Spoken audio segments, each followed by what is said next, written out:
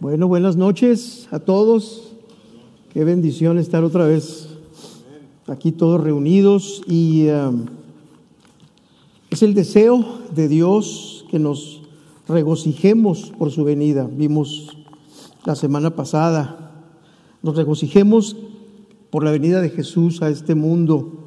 Estos días son días de muchas emociones altas y también emociones bajas, nos decía Helman el domingo pasado. Para muchas personas estos días son días de mucha euforia, pero otros viven indiferentes, pues no tienen a veces un entendimiento del significado de este acontecimiento, de estos días. Dios quiere que su pueblo se goce y se alegre y que su pueblo celebre, no nomás el mero día de la Navidad, no nomás la cena, no nomás tantas otras cosas, sino esta gloriosa venida que es el acontecimiento más importante de la historia. No hay otra cosa igual que haya sucedido en esta tierra que el hecho de que el Hijo del Hombre, el Hijo de Dios, se haya hecho hombre como uno de nosotros y haya llevado a cabo la tarea más titánica, más asombrosa, por la cual nosotros tomamos estos días para celebrar. Y debemos hacerlo con gozo, debemos hacerlo con entendimiento también, sabiendo qué pasó, interesándonos en la historia de los acontecimientos de hace 2000 años. ¿Qué quisieron decir? ¿Por qué pasó todo esto? ¿Por qué durante 2000 años se sigue celebrando este acontecimiento de una manera o de otra, pero sigue estando sumamente presente? Jesús apareció para destruir las obras del diablo. El príncipe de este mundo lo llama la palabra de Dios. Y desde su venida, el diablo ya no tiene poder soberano sobre el creyente. Tenemos redención por su sangre. Jesús fue enviado no solamente para romper el poder del pecado en nuestra vida, esto es lo más glorioso tal vez, sino que fue enviado para estar con nosotros. Es decir, la presencia de Dios está entre nosotros. Y es algo que debemos considerar, debemos pensar en ello, debemos acercarnos con confianza, porque Emmanuel, eso quiere decir, es el nombre que se le dio a Jesús, significa precisamente Dios con nosotros. Cuando Dios rescató al pueblo de Egipto para colocarlo muchos años después en la tierra prometida, lo hizo no solamente con el propósito de librarlos del faraón. Eso era una parte. La otra parte es que Dios quería habitar en medio de ellos. Por eso el tabernáculo, más adelante el templo, porque todo esto tenía que ver con la presencia misma de Dios entre su pueblo. Helman me pidió que predicara lo que sigue de nuestro estudio de la primera carta del apóstol Pablo a los Corintios. Yo había pensado que si predicaba el primer sermón del nuevo año, tal vez sería otro pasaje de la Biblia, más de año nuevo. Pero bueno, mi pastor me pidió que predicara la siguiente parte. Así es de que, sin embargo, me pasó algo cuando estaba yo preparándome para llevar a cabo esta predicación. Me di cuenta de que quizá no hay mejor manera para empezar este 2023 que continuar con lo que el Señor nos ha estado hablando aquí en Misión de Gracia, a través de este recorrido de esta maravillosa primera carta a los Corintios. Está impactando nuestras vidas, sigue transformándonos, aunque la hayamos leído muchas veces, pero seguimos viendo cómo el Espíritu Santo obra a través de su palabra en los corazones de todos los que formamos esta iglesia. Así que les voy a pedir que nos pongamos de pie y vamos a dar lectura precisamente a Primera de Corintios. Abran sus Biblias en el capítulo 3.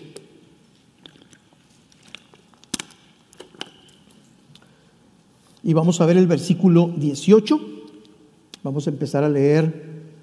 Voy a leer de la versión Reina Valera de 1960. Sé que algunos de ustedes tienen otras versiones, no se preocupen, el significado va todo conduciendo a lo mismo.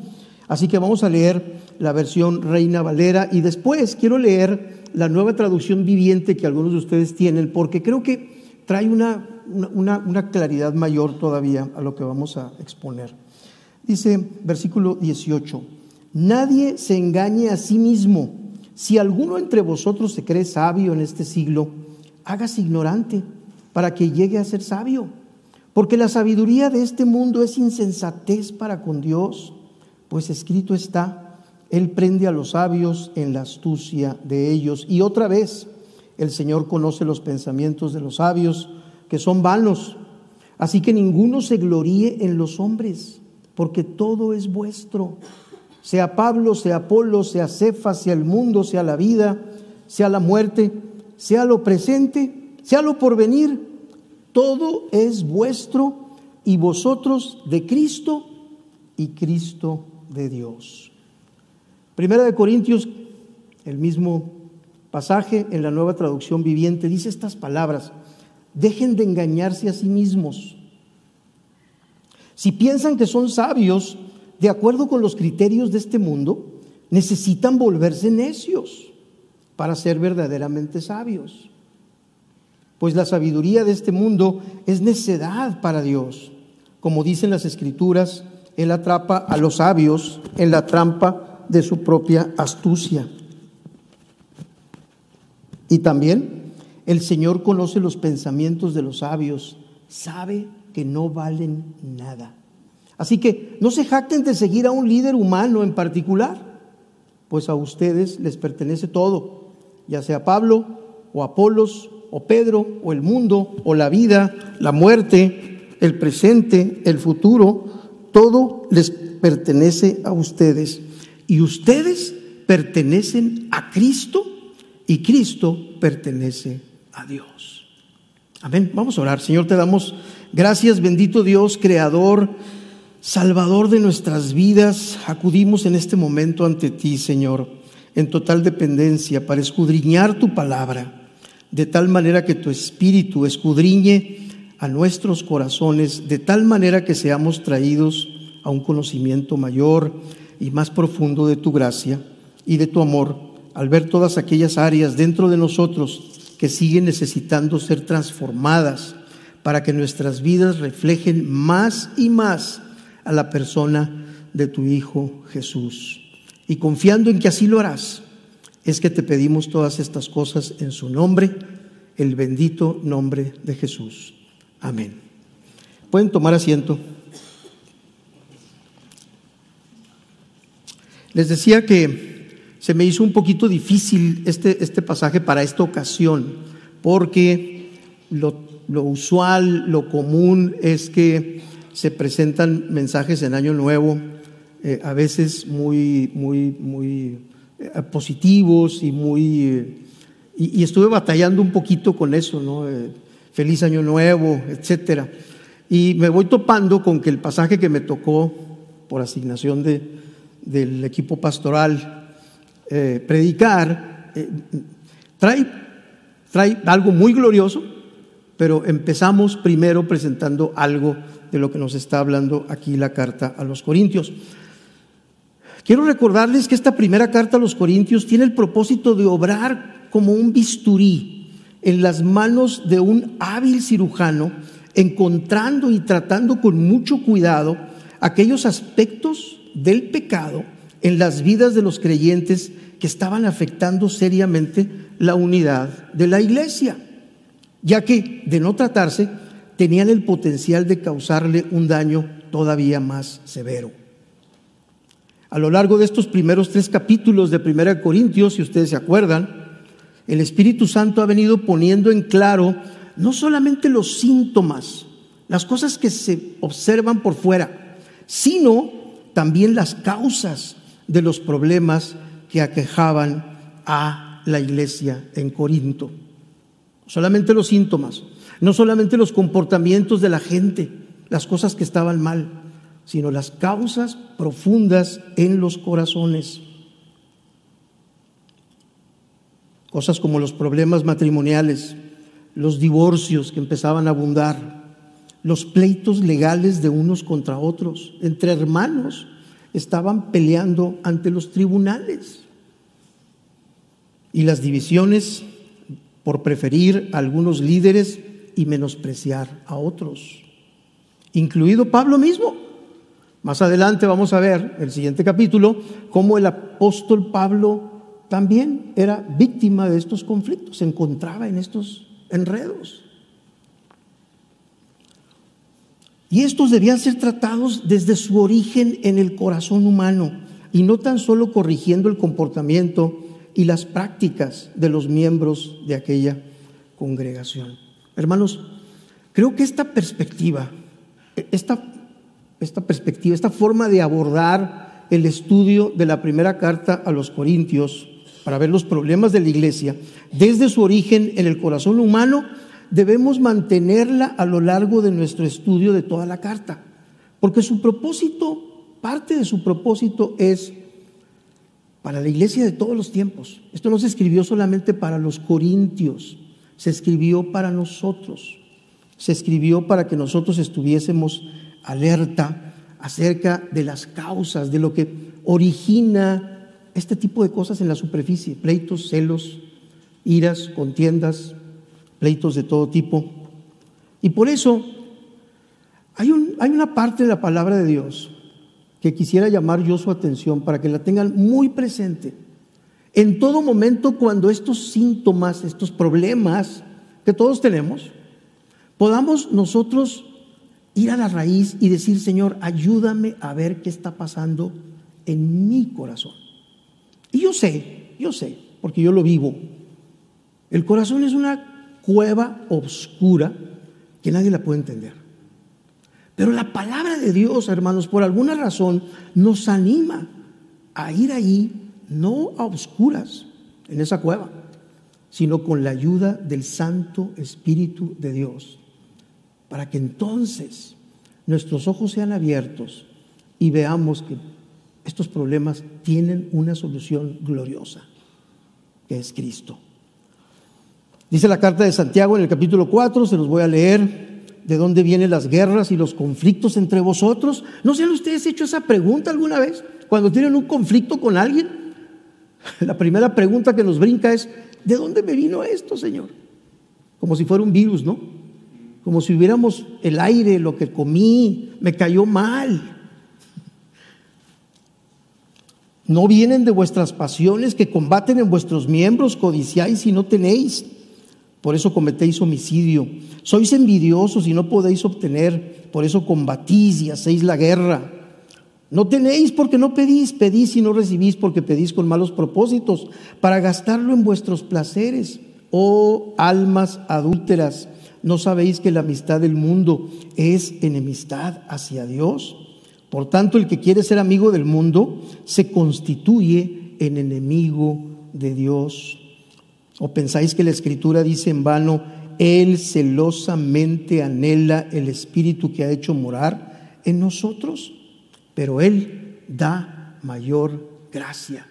Hermanos, la presencia del Espíritu Santo en nosotros, que hemos creído en Cristo, que hemos sido traídos a la fe, es la gracia para poder combatir contra este tipo de cosas. Tenemos entonces en nosotros todo. Por eso me encanta cómo termina Pablo, ya me estoy adelantando al final. Todo es vuestro. Tienes todo en el Señor Jesucristo. Y el día de hoy, el apóstol Pablo abre una ventanita, abre una ventanota, yo creo, a esta difícil cueva oscura del corazón, cuando nos marca para que nos asomemos un poco a los problemas de nuestro corazón, cuando dice: nadie se engañe a sí mismo, o, como vimos en la otra versión, dejen de engañarse a sí mismos.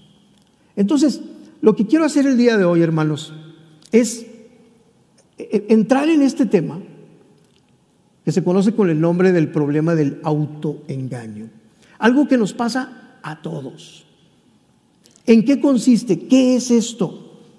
Por eso le di como título a esta predicación: el autoengaño y el conocimiento de Dios como nuestro Salvador y dueño. Cuando tú sabes que perteneces a Cristo y a Dios, la perspectiva de la vida cambia. Y a lo mejor debo empezar con esa pregunta, hacerte el día de hoy. ¿Sabes que tú perteneces a Cristo y a Dios?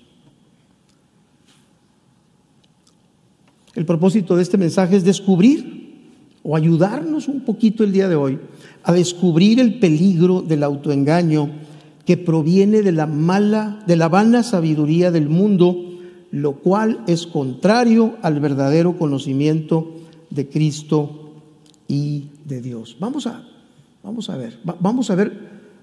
pedirle al Espíritu Santo que nos ayude a entender este problema, porque su palabra lo marca. No sigas engañándote a ti mismo. Algunos de ustedes podrán pensar, no, pero pues yo no batallo con eso. Ok. Déjeme plantear varias preguntas antes de que entremos en esto. ¿Es posible autoengañarnos? ¿Mentirnos a nosotros mismos? Sí puede suceder eso. Ahora, y cuando nos mentimos a nosotros mismos, ¿creemos nuestras propias mentiras? ¿En qué consiste este mal funcionamiento de nuestra alma? ¿Por qué somos así? ¿Por qué nos mentimos a nosotros mismos? ¿O es que acaso este mal no está en nosotros, sino que nos viene de alguien más, como veíamos ahorita en Santiago? ¿De dónde viene este? ¿Cómo podemos descubrirlo y combatirlo? Y lo más importante, ¿qué nos dice la bendita palabra de Dios acerca de este problema? Y miren, para ayudarles y hasta cierto punto animarlos a buscar en esto y no tenerle miedo, es que es liberador, hermanos. Una persona que es librada de las mentiras que a sí mismo se ha dicho, es una persona libre en Cristo. Y eso quiere el Señor para nosotros. Por eso nos dice y nos advierte, no te sigas engañando a ti mismo. Hoy ofreceré algunas respuestas que nos den claridad acerca de este problema y vamos a empezar con algunas definiciones básicas, porque es un problema complicado, es un problema del corazón y como todo lo que hay en el corazón es a veces difícil de discernir. Pero el autoengaño es toda acción o práctica en la cual nos permitimos a nosotros mismos creer como verdadera una idea, un sentimiento o una situación que es falsa. ¿Escucharon bien? La situación o la idea son falsas, la creencia es falsa, pero nosotros a nosotros mismos nos decimos, esta es una definición de un diccionario. Otro diccionario lo dice de esta manera. Escuchen, el engaño de uno mismo es el proceso en el que caemos cuando negamos o racionalizamos la relevancia, la importancia o el significado de evidencias que se oponen a algún argumento o creencia que hemos estado defendiendo como verdadero. Esta está un poquito más amplia. Esta nos dice, peleamos algo y decimos, es que esto es así. Pero las evidencias, a veces que otras personas nos ayudan para que veamos, no nos convencen, porque hemos creído nuestras propias mentiras.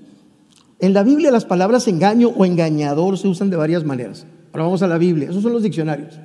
¿Qué dice la palabra de Dios acerca de esto? Hermanos, me quedé sorprendido de la cantidad de referencias en la Biblia acerca del problema del engaño en general y del autoengaño, el engaño de sí mismo.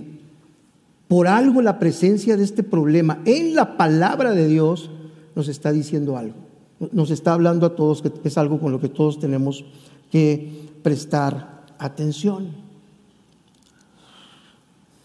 Vamos a ver varios significados en la palabra acerca del autoengaño. Primero, habla de aquellos que engañan con palabras vanas para minimizar o empequeñecer el verdadero carácter de los pecados que se mencionaron anteriormente. Este es un pasaje que yo nunca lo había leído con esta perspectiva. Y les voy a pedir que abran sus Biblias para que lo veamos cómo se contrasta. Efesios capítulo 5, versículo 5 y 6.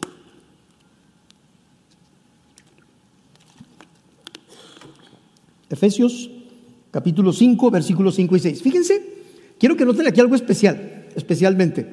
En el versículo 5 y los anteriores también, pero sería muy largo verlos, está el apóstol hablando de aquellas cosas que en el cuerpo de Cristo, entre los creyentes, deben ser quitadas.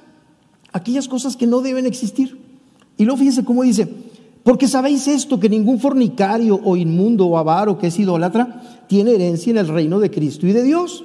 Y luego fíjense, inmediatamente en el 6, nadie os engañe con palabras vanas, porque por estas cosas viene la ira de Dios sobre los hijos de desobediencia.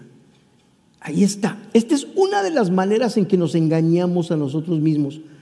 Yo lo llamaría la minimización del pecado, la reducción, y ahorita voy a hablar un poquito más de ello, la minimización de algo que decimos, nuestra mente nos juega ese tipo de jueguitos. No te preocupes.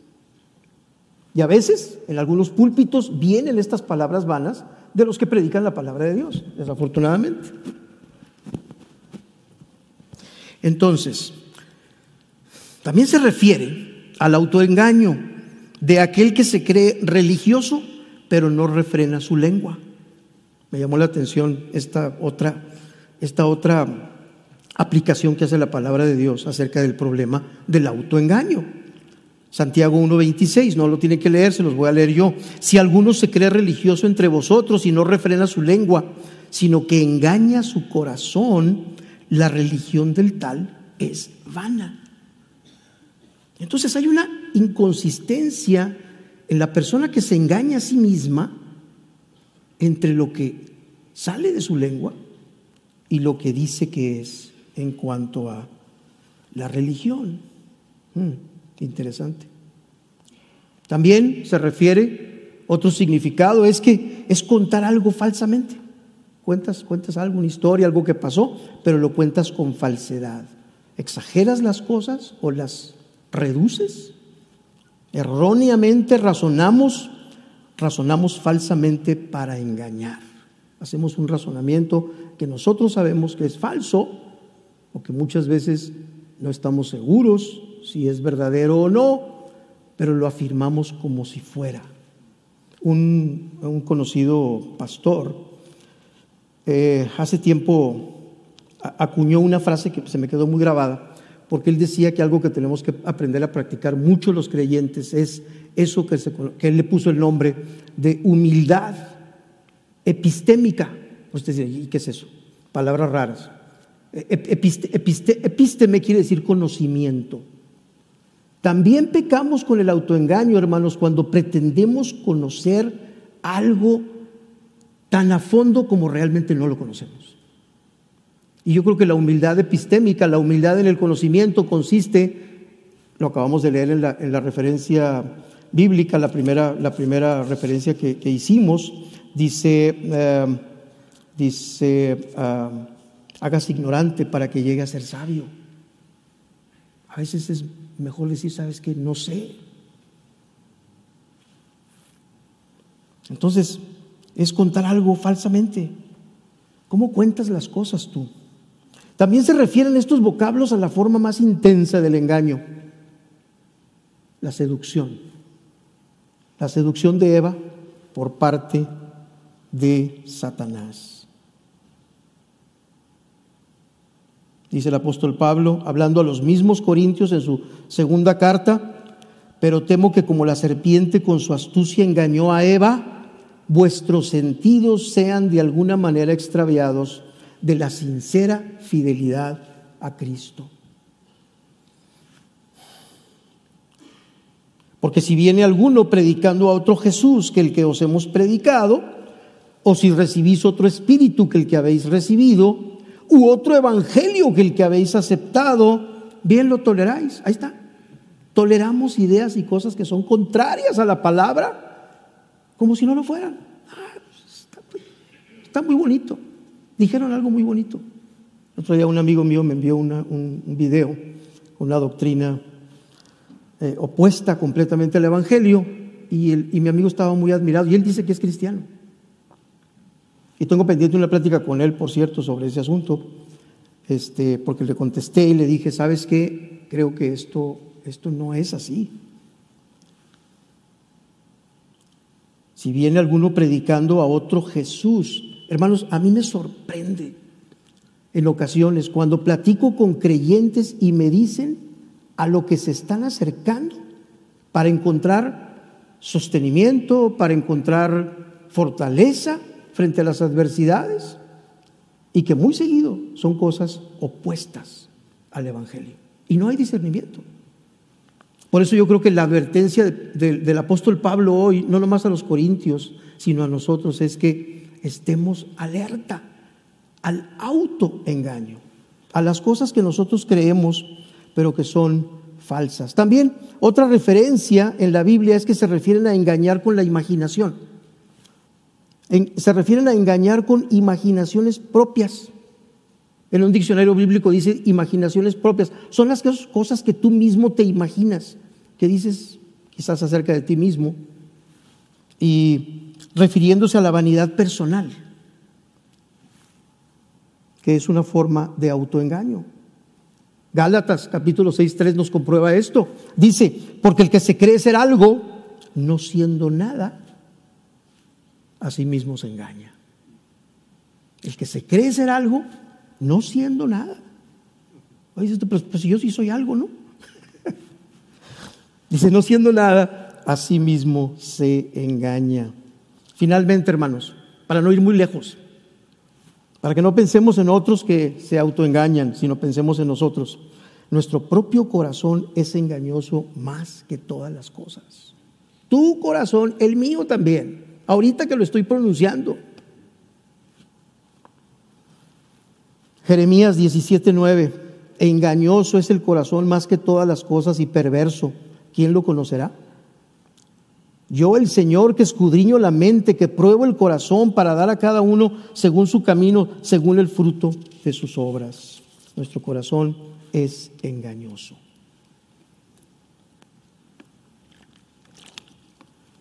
¿Qué podemos hacer? ¿Qué podemos hacer?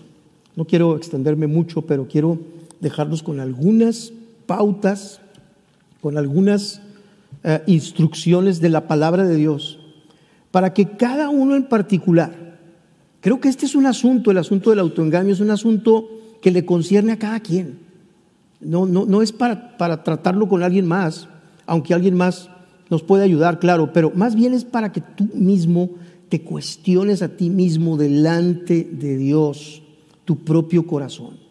¿En qué áreas quizás caes en esto que se llama el autoengaño y de lo cual el Señor nos quiere liberar? Por eso vamos a la segunda parte del sermón, que es regresar a nuestro texto en 1 Corintios 3, del 18 al 23, se los voy a leer, porque aquí podemos apreciar que la palabra de Dios nos da la salida para el problema. Los mismos 6 versículos que leímos hace rato nos plantean el problema, diciéndonos claramente, no sigas engañándote a ti mismo. Y luego en los últimos 3 versículos nos da la salida. Gloria a Dios. Así es de bueno nuestro Dios con nosotros, que no nos deja con una acusación. Uy, el autoengaño, sí es cierto, yo me hago tonto solo. Porque esa es la forma de decirlo, ¿no? Cuando alguien le dice a alguien, no te hagas tonto. Es eso, no te engañes a ti mismo. Pero si hasta ahí llegara, hermanos, seríamos los más miserables. Pero nuestro Dios es bueno y misericordioso y nos da la salida. ¿Y saben cuál es la salida? Y lo vimos ahí, la salida del autoengaño. Y es algo que se dice muy sencillo, pero ahí está. La salida es que somos de Cristo, somos de Él. No tenemos por qué caer nosotros en esto.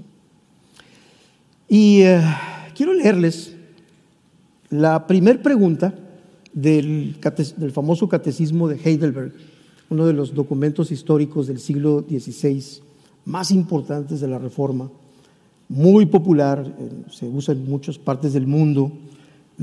Yo la primera vez que lo leí casi caí de rodillas porque dije, Señor, qué hermosura de lo que nos has dado en ti.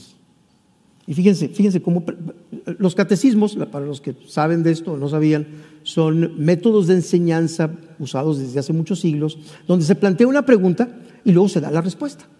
Y se instruye así principalmente a los jóvenes y a los niños, a todas las edades, para que aprendan a contestar estas preguntas en base a la palabra de Dios. Fíjese la primera pregunta. ¿Cuál es tu único consuelo tanto en la vida como en la muerte?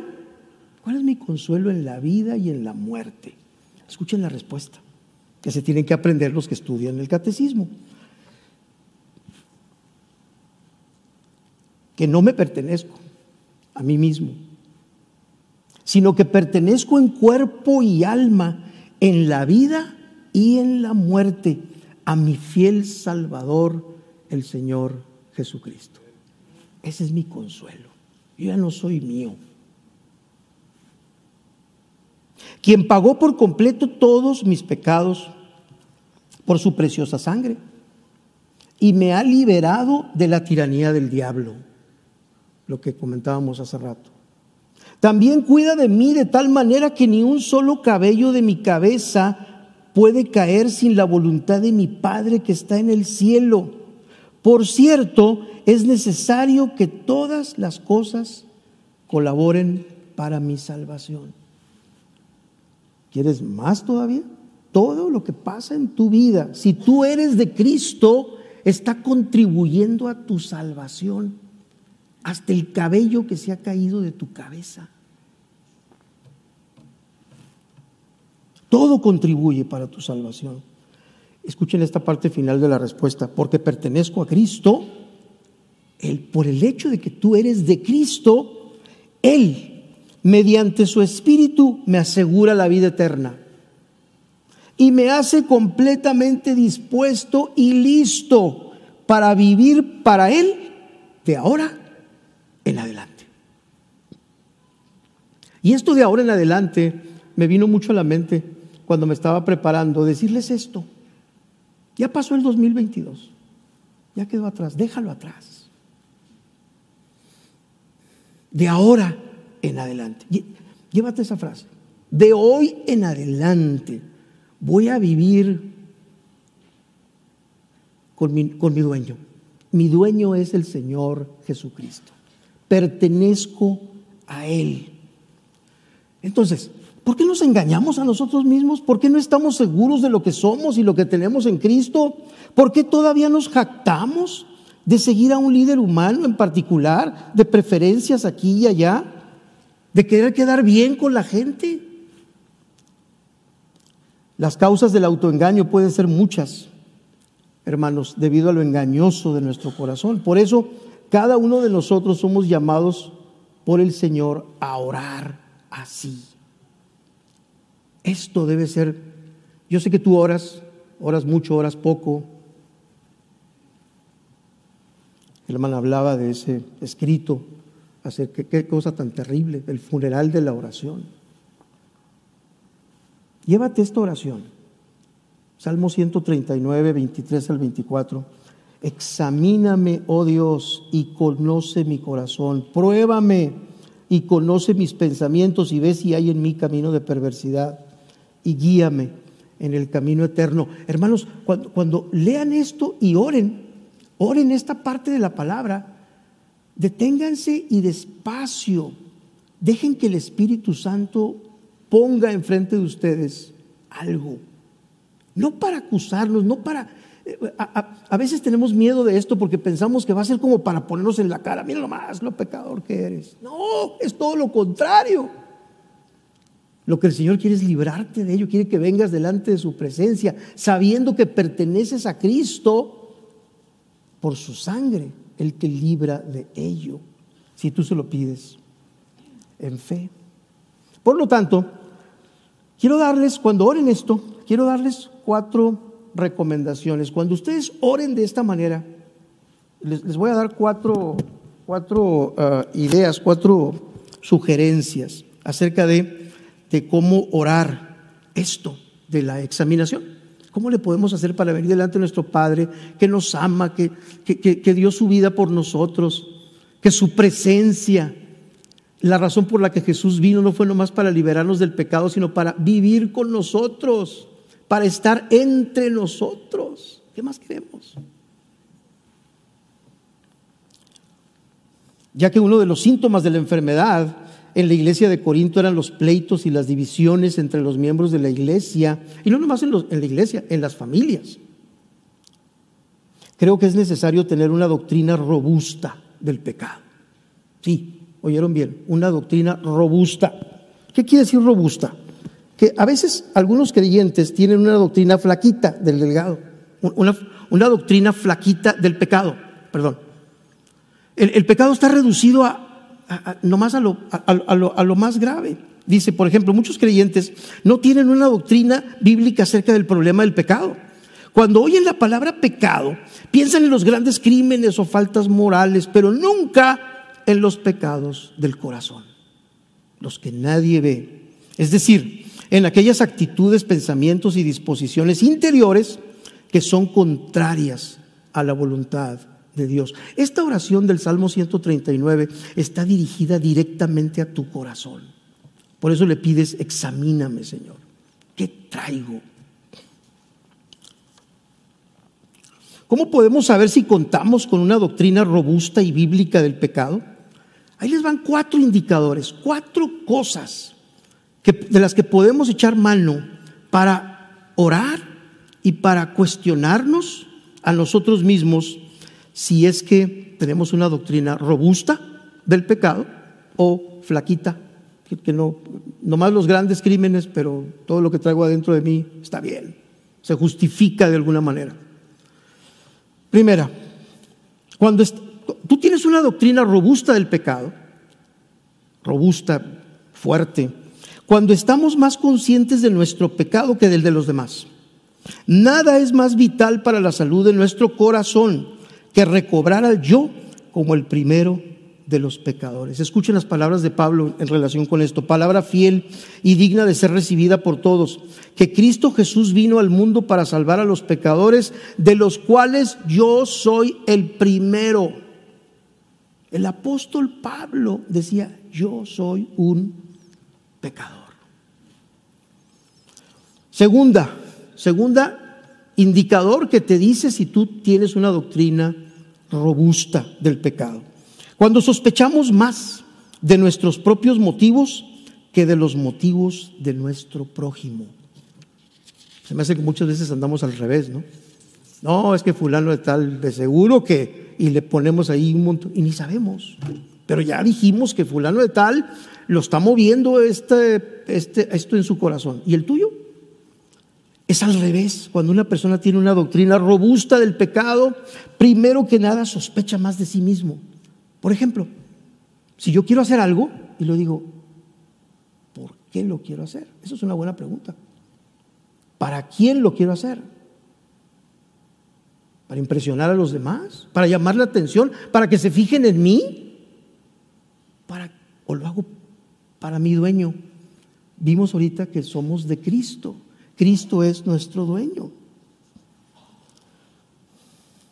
La realidad del pecado interno que permanece nos obliga a mantener una actitud de vigilancia y lucha continua en su contra. Hermanos, esto no descansa. Esto no descansa. Esto está ahí. A veces está dormidito. El orgullo, el autoengaño. No. Y de repente hace su asalto en la mente y nos quiere dominar. Por eso necesitamos mantenernos en guardia. Jesús les dijo a sus discípulos, velad y orad. ¿Para qué? Para que no entréis en tentación.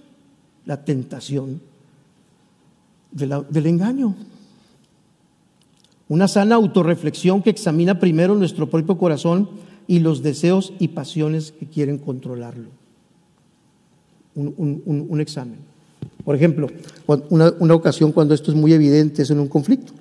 Cuando hay un conflicto, alguien, uno de los dos o de los tres o de los cuatro, se analiza primero a sí mismo y dice yo empecé. O si no empecé el conflicto, yo contribuí en esto. No respondí bien, respondí inmaduramente. Está bien. Esa es una doctrina robusta del pecado. Empiezo por mí, no por ti. Tercero, Estar convencido de la verdad de que las circunstancias no causan el pecado, sino solamente lo revelan. Pasó algo y me enojé. No aceptamos nuestra responsabilidad, echamos la culpa. Tú me hiciste que me enojara. Hemos hablado de esto con frecuencia. Nuestro prójimo siempre será usado por Dios para que provoque nuestro ídolo.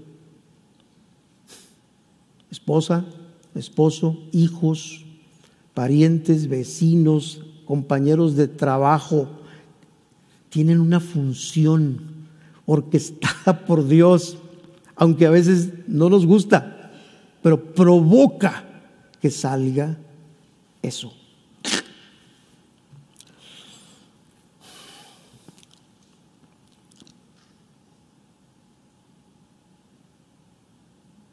Cuarto y último, saber arrepentirse y regularmente confesar nuestros pecados a Dios y a nuestro prójimo.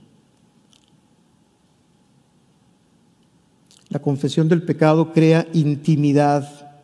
El orgullo causa el desastre relacional. ¿Cuándo fue la última vez que le confesaste tu pecado a tu prójimo? ¿Cuándo fue la última vez que admitiste un error? ¿Cuándo fue la última vez que yo lo hice? Nos cuesta trabajo, hermanos. Es más fácil señalar las fallas de los demás. Las de nosotros las disculpamos, las disimulamos y nos autoengañamos. Caemos en el autoengaño. Por lo tanto, quiero terminar con esta parte en la carta a los Romanos, hermanos, en donde el Señor una vez más vuelve a poner delante de nuestros ojos la realidad de que pertenecemos a Él, somos de Cristo. Por lo tanto, lo voy a leer y con esto vamos a terminar y voy a orar. Dice la carta a los Romanos en el capítulo 8, versículo 31. ¿Qué pues diremos a esto? Si Dios es por nosotros, ¿quién contra nosotros? El que no escatimó ni a su propio Hijo, sino que lo entregó por todos nosotros, ¿cómo no nos dará también con Él todas las cosas? ¿Quién acusará a los escogidos de Dios? Dios es el que justifica. ¿Quién es el que condenará? Cristo es el que murió, más aún el que también resucitó y el que además está a la diestra de Dios, el que también intercede por nosotros. ¿Quién nos separará del amor de Cristo? ¿Tribulación o angustia o persecución, hambre o desnudez o peligro o espada? Como está escrito, por causa de ti somos muertos todo el tiempo, somos contados como ovejas del matadero. Escuchen esta parte final, hermanos. Antes, en todas estas cosas somos más que vencedores por medio de aquel que nos amó. Por lo cual estoy seguro de que ni la muerte, ni la vida, ni ángeles, ni principados, ni potestades, ni lo presente, ni lo porvenir, ni lo alto, ni lo profundo, ni ninguna otra cosa creada nos podrá separar del amor de Dios que es en Cristo Jesús, Señor nuestro y nuestro dueño absoluto. Y si tú no has creído en el Evangelio, si tú no has creído en Cristo, no te esperes. Hoy es el día para que tú vengas a entrar y reconozcas a quién perteneces. Al reino de este mundo, con sus autoengaños, con sus mentiras, o al reino de Cristo, donde Él es el dueño absoluto de tu vida. Arrepiéntete, ven delante de su presencia, busca ayuda con alguien que te pueda guiar en los primeros pasos para que pases a disfrutar esto en esta vida. Amén. Vamos a orar, vamos a darle gracias a Dios y nos despedimos. Padre, te alabamos, Señor, somos insuficientes para entender, somos muy rápidos para disculparnos, pero esta noche, Señor, queremos darte gracias porque tu Espíritu Santo nos ilumina, nos haces ver que es por tu gracia, Señor, por tu gracia abundante, que nos ayudas a abrir los ojos y reconocer todos estos aspectos en nuestras vidas que necesitan ser transformados por tu gracia. Padre, nos despedimos el día de hoy, nos vamos a nuestras casas, Señor, con el pensamiento de que sigues tú trabajando en nuestras vidas. De ahora en adelante no queremos pertenecer a nadie más, sino solamente a ti. Te damos gracias, Padre, y lo pedimos en el nombre de Jesucristo, tu Hijo. Amén y amén.